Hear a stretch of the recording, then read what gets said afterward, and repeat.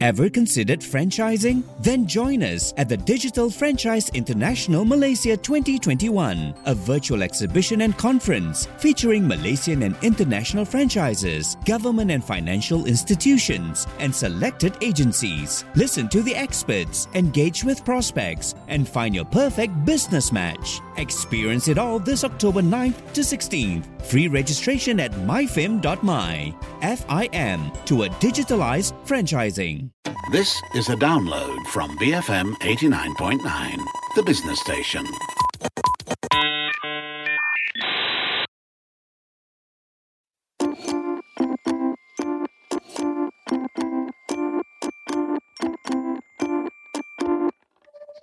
BFM 89.9, the business station. My name is Rich Bradbury. This is Mattsplained. Science is weird. It made Matt Armitage, although the lab that created him was reportedly destroyed in one of the early Marvel movies. Since that day, he's lent on BFM to give his life meaning. Disney and Facebook. It must be time for some Mattsplaining. I believe we have the return of the killer robots today, Matt. Hey, Rich. Well, it's not much of a return because they never really go too far away where I'm concerned. But, a lot of us have seen those recent Boston Dynamics videos. So there was the Atlas robot doing parkour, which is really cool until you get that feeling that actually this is really creepy. Yep. And, it's the same with their canine-like robot Spot, which just skips that whole cool bit and is just plain creepy, especially the way, it prances around on those weird pin legs that it has. And I know that Boston Dynamics has supposedly good intentions. So the latest video of Spot in action is actually from inside a really deep mine where bots like Spot can look for imperfections. They can look for structural imperfections in the mine, or they can look for toxic gas accumulations, and they can do all of that without risking people's lives. I think they've used drones and things like that before, but you still need a remote operator quite nearby. So we know all of these things at an intellectual level, but that doesn't really help when you close your eyes and imagine one of these machines chasing you. But at least they're not sentient, right? Sure, and that's something that we've noted on shows before, with the more prominent role that robots and drones are playing in military and law enforcement operations. We find ourselves having these conversations about how much autonomy the machines should have. At the moment, the best case scenario for the machines is to have a human operator, because then that human operator can make the decisions that have potentially life-altering implications, and often life-taking implications.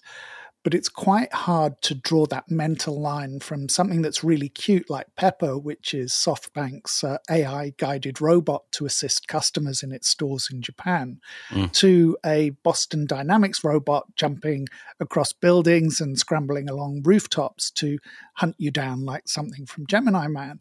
So it might come as a surprise to many people that one of the companies at the forefront of developing these sentient robots is actually Disney.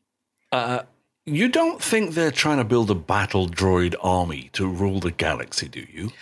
No, because we're definitely nowhere near the point where clone troopers are possible, though you could potentially imagine Donald Trump as a kind of Palpatine / Darth Sidious figure.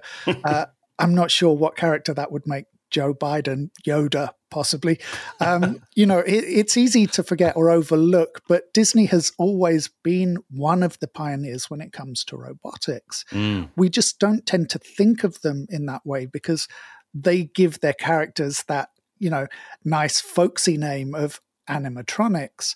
And they have an entire division, their Imagineers, that's dedicated to this kind of futuristic research and development, because Google and Amazon, they're not the only multi-billion-dollar businesses that have this vested interest in AI technologies and robotics. So often the early Disney robots were a way to bring animals to life on the rides and attractions and the theme parks, things like birds and bats. And there was a Ben Franklin robot in the early 1980s that appeared to walk up some stairs at the Epcot Center. I've got to say, Matt, I never really pegged you for a Disney fan. Actually, I'm not. I mean, for the most part, Disney stuff leaves me quite cold. I'm really not into the whole Snow White, Mickey Mouse thing, let alone that whole Frozen kind of franchise. Let it go. Hey, you've just incurred a bill of about 3 million ringgit for singing that. And, even with the addition of Marvel and Star Wars, I can't imagine myself ever going to a Disney theme park. So actually, I'm getting a lot of the information about Disney from something I read in the New York Times, a piece called "Are You Ready for Sentient Disney Robots?" I think that probably gives the game away in terms of where the story's heading. But since those early days of the animatronic birds and presidents, Disney's machines have become much more sophisticated. And today, the company reportedly has more than 6,000 robots located within its theme parks around the globe. Now, most of those machines are not wandering around. They're fixed into the rides and attractions, which they then help to bring to life. Now, one of the hallmarks of Disney is the characters played by actors in suits, Goofy and Mickey or Donald Duck. Why would they want to change that and replace them with machines? Well, I don't think that's their purpose. In fact, their stated position is that it isn't their purpose. But companies like Disney find themselves in a strange position. People come to their parks expecting to see a realistic recreation of characters and moments from the movies they love. And very often now, those characters are CGI enhanced, not just animations. So when you're looking at those characters from the old cartoons, you're not breaking down any walls, you're not destroying anyone's dreams and perceptions by putting a human actor inside a 2.5 meter tall duck suit. But it's much harder when you have all those realistically acting CGI characters from the current sort of raft of movies and TV shows. Right. So, you can't go from a fluidly behaving Hulk or Rocket on the movie screen to a glitchy robot version at the theme parks. Now, I understand why Disney wants to make the robots more realistic then, in the context of those rides and attractions. But why the pursuit of sentience? That's worrying. Well, it doesn't have to be that worrying. So there were a few Spider-Man themed attractions that were debuted this year at the Disneyland Resort, which is the park in Anaheim, California. I had to look that up on Google because I know so little about where Disney has theme parks. So there's an incredible Spider-Man robot that does, and he's full size, he does this amazing acrobatic routine. He swings from a web, he somersaults midair, he climbs up and down walls. Now, that's not anything that a human stunt actor couldn't do, but it's certainly not something that you would expect human actors to do over and over on a loop, on the hour, day in and day out. Then there's the Web Slingers Spider-Man Adventure Ride itself, which blends CGI action with real-world and animatronic elements that can actually be manipulated by the riders. It's very much a kind of interactive game, even though it is a ride where you move from location to location. And motion detection systems allow those riders to do things like spin webs around renegade robots and manipulate the action on the screens in front of them. But when you look at this diverse list of characters that Disney possesses, they're not all as easy to recreate as Spider-Man simply by putting a person in a Lycra jumpsuit. You're talking about a character like Baby Yoda. Well, that's a good example. And Elsa from Frozen, as you've just sung to the world, is another good example. Baby Yoda, of course, is too small to recreate with a human actor. And that CGI-enhanced animation of Elsa already appears to be three-dimensional on the screen. So to achieve that suspension of disbelief, any recreation of her character within the parks has to be as good as that representation in the movies. Right. So if you can link those advances in robotics with advances in artificial intelligence and natural language processing, suddenly you've got another layer of interactivity for those rides and attractions. And that's where Disney's Project Kiwi comes in. The Imagineers have already put a Baby Groot prototype together that can walk and interact with people or independently. Now, don't expect these machines to have, an enormous conversational range, but they can take emotional cues from the people they interact with. They can look happy or sad, or they can decide to act mischievously. And there are already quite a few clips on YouTube that Disney has released of the prototype, so it's worth checking those out. And presumably that model then can be applied to an Elsa or a Baby Yoda or, I guess, any other Disney character. Yeah, as an example, you would probably have someone in a suit playing the role of the Mandalorian, at least, in those one-on-one walking around the park type interactions. But the Baby Yoda could be AI enhanced and programmed to spontaneously decide which of its programmed routines to follow or combine. Right. And, I know everyone is expecting me to say, until the day it goes Westworld and the machines turn on the customers. But I don't have to say that because you're already imagining it. And Disney is all about dreams. There you go. The one person who can make Frozen a dystopian nightmare. Let's stick with it. Shall we stick with a dystopian nightmare? Sure. This is just a quick one before we go into the break. So we mentioned last year that Singapore had trialed the use of those Boston Dynamics Spot robots as part of its pandemic control initiatives. So the dog would patrol parks and warn people to maintain safe social distancing. A new robot trial in Singapore is using a locally developed wheeled robot called Xavier. It's being used to patrol retail and residential areas and look out for antisocial behavior, which, of course, in Singapore includes the extremes of incorrectly parking your bicycle or smoking in the wrong places. So Singapore is already full of CCTV cameras and other measures to track social behavior. But there was a rare case of public outrage that led to legislation limiting the use of surveillance and tracking when it came to light that the Singapore police were accessing information in the pandemic tracking apps and databases that the country was using to manage the pandemic. And do you think the Singapore government will be swayed by public sentiment? Well, I guess we have to wait and see how Singaporeans react to the machines, whether the positives outweigh the negatives. So on the positive side, the use of machines like this could potentially be used to give people more of a sense of safety. You can't expect a police patrol in every basement car park, for example. But with these machines, you potentially have a tool that is more flexible than a CCTV camera because you have that potential to get a human police operator on the line while the machine's cameras film everything and move around. And potentially, if you factor in the possibility of facial recognition, they could actually be identifying any would-be robbers or attackers in real time. Now, on the other hand, that type of policing using these machines hasn't really gone down very well in Tunisia. And of course, that country is in the middle of another round of public demonstrations and social disruption. So the jury is very much out when it comes to the public willingness to accept this kind of global transition to robocops. Matt and his machines. When we come back, Facebook's hard stop and a little bit of twitching. You're tuned in to BFM 89.9. This is Matt Splained.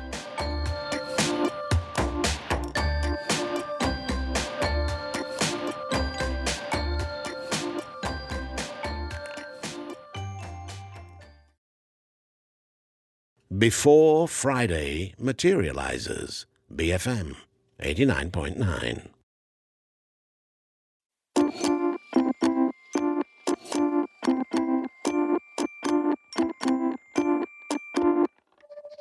BFM 89.9, the business station. I'm Rich Bradbury. This is Matt Splained.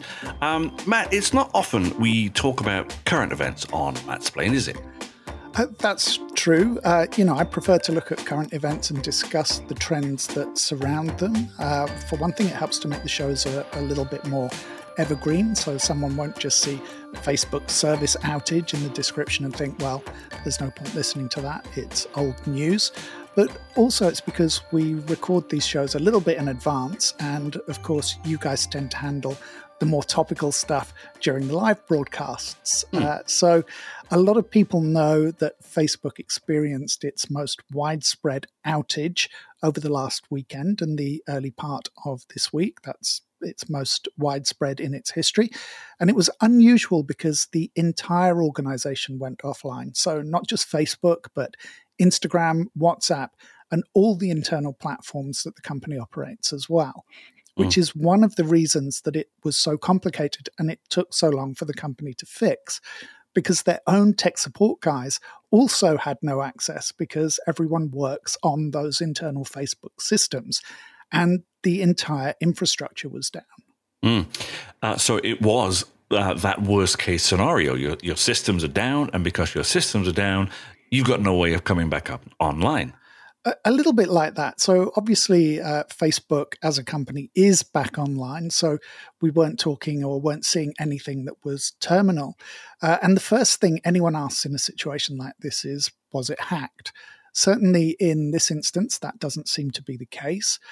Now, one of the reasons that I wanted to talk about this issue on the show is because of the episode that we did last year, MSP 147, the COBOL Cowboys, when we talked about the layered structure of the internet and the fact that it's built a little bit like a trifle.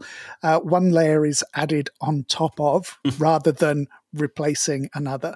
So buried in that structure are platforms and languages that very few people are still competent in coding.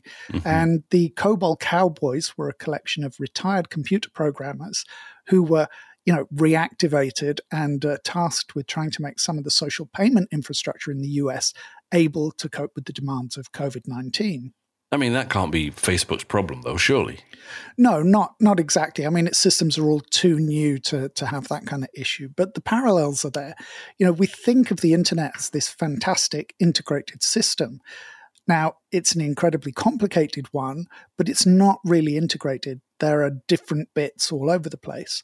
And where Facebook seems to have gone wrong is that it rolled out some internal updates that included the addresses of the servers being updated, but not the routing information. So it's a bit like trying to use Grab or Uber without SatNav. In the old days, we just called that driving. You got in a car armed only with a destination, and you had to actually figure out where you were headed. And any maps in the car were usually shredded and covered in takeaway food. Yeah, getting lost was an expected part of the journey. Yeah, as was scraping off some of the stuff on the maps and thinking, well, maybe it's edible. But where I grew up, that often meant ending up on a featureless back lane in a flat featureless landscape at 2 a.m, what we used to call happy days. On the internet, though, getting lost is pretty much the same as not existing. If you want the explanation in more technical terms, the Facebook updates seem to have included the DNS addresses, so the specific servers they were for, but not the BGP, the Border Gateway Protocol information. And that's the kind of SatNav part. So that's the information that tells the information how it's going to get to those DNS servers. So once the updates were rolled out, the servers went dark because the information didn't know how to get to that destination. Now, we're not sure how Facebook made the fixes, but one likely explanation that I read is that the technicians manually reset the servers that the outage was sparked from. I heard they took an angle grinder to the cages that the servers were in. Anyway, to be clear, there were no data risks linked to this outage then? No, and thankfully there are still some tech nerds who know how to use angle grinders because there don't appear to have been any breaches of the system. This was simply something that happened when they updated, a bit like when I download a Mac OS or an iOS update, and I'm never sure whether it's going to be my Wi-Fi or my Bluetooth that's suddenly not going to work properly. But it's come during what seems to have been a pretty disastrous couple of weeks for Facebook. For most of us, Facebook, Instagram, and WhatsApp being offline for a few hours or a day or two, it's not a disaster. But we are increasingly seeing companies, particularly small firms, using and relying on Facebook and its partner platforms as sales tools. So not just handling customer requests, but directly selling to customers using those tools and even embedded online stores. Yeah, and as we've spoke about before, even in parts of the world, Facebook is essentially the internet. Yeah, particularly in developing countries, where people may be using feature phones or basic smartphones, mainly due to cost. And the telcos will often bundle Facebook or WhatsApp with the phone or data connection. In those instances, accessing the open internet might cost you more money, but those Facebook services are included, so you can use them as much as you like. So suddenly that information source goes dark for tens of millions of people. Effectively, their version of the internet has been cut off. So there's been a lot of comment, especially from lawmakers in the US, about the amount of power that Facebook has over the information that we access. What's exacerbated the issue is that Facebook has very publicly had to postpone the launch of Instagram for Kids, which I think was due very recently. And of course, there's the potentially damaging testimony of a Facebook whistleblower, the former Civic Integrity product manager, Frances Haugen, who has gone public in both the US media and before the US Senate, with claims that the company knew that some of its products were causing mental harm to teenage girls. Are we likely to see, though, any real regulatory action against Facebook and any of these other tech companies?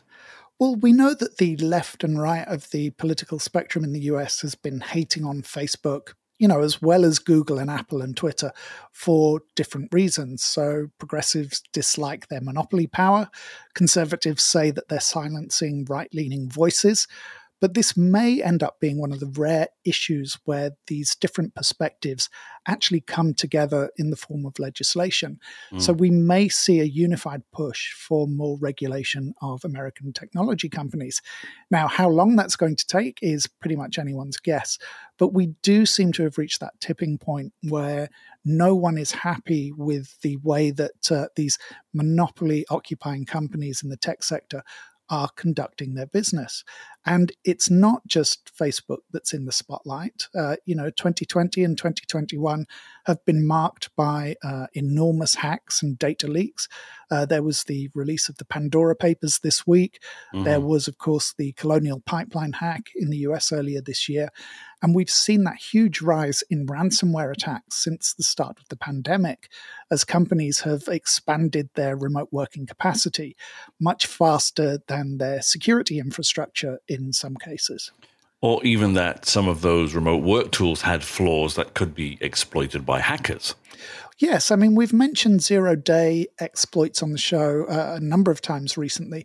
So Twitch, the live streaming service, is the latest platform to have been targeted and breached. It's unclear what the aims of the hackers are as we record this.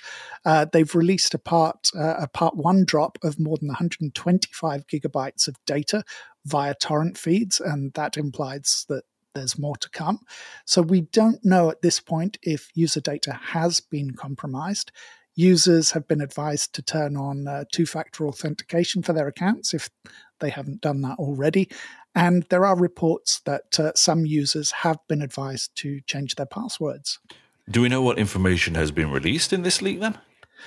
Well, there's been information about how much money some of the creators on the platform, those top live streamers, are earning from their work. Now, that's information that many probably didn't want to disclose. There's also source code from the company's streaming service, and there's also code from a planned release from Amazon Game Studios that was going to put the company head-to-head with Steam.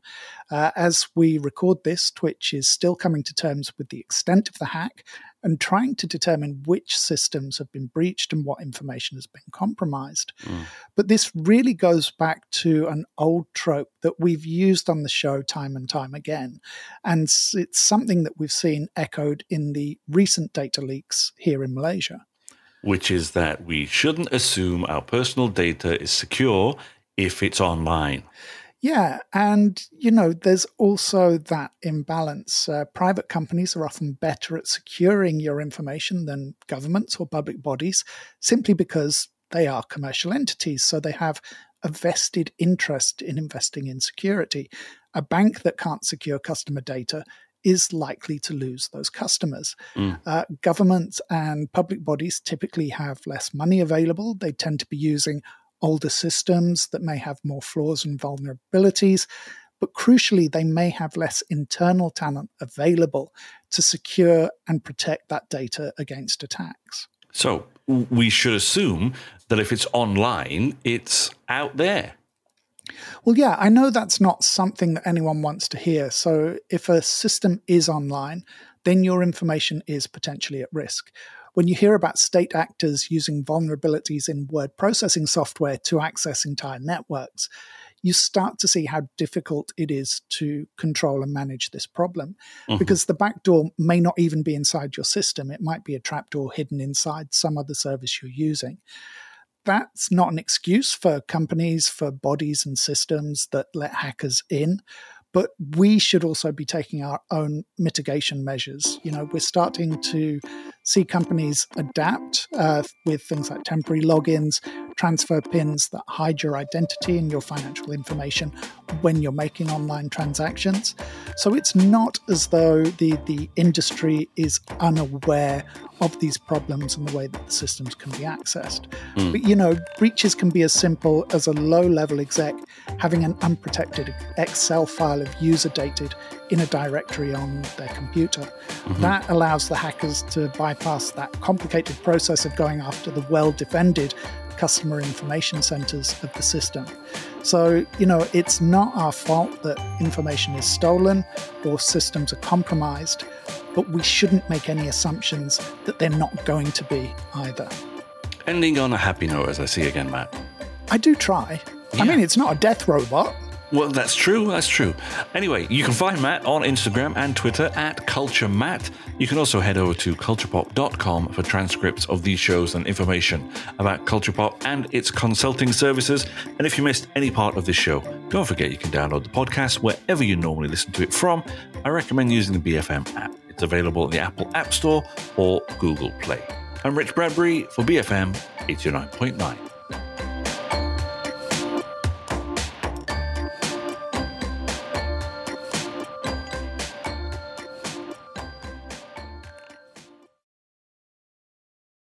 Thank you for listening to this podcast.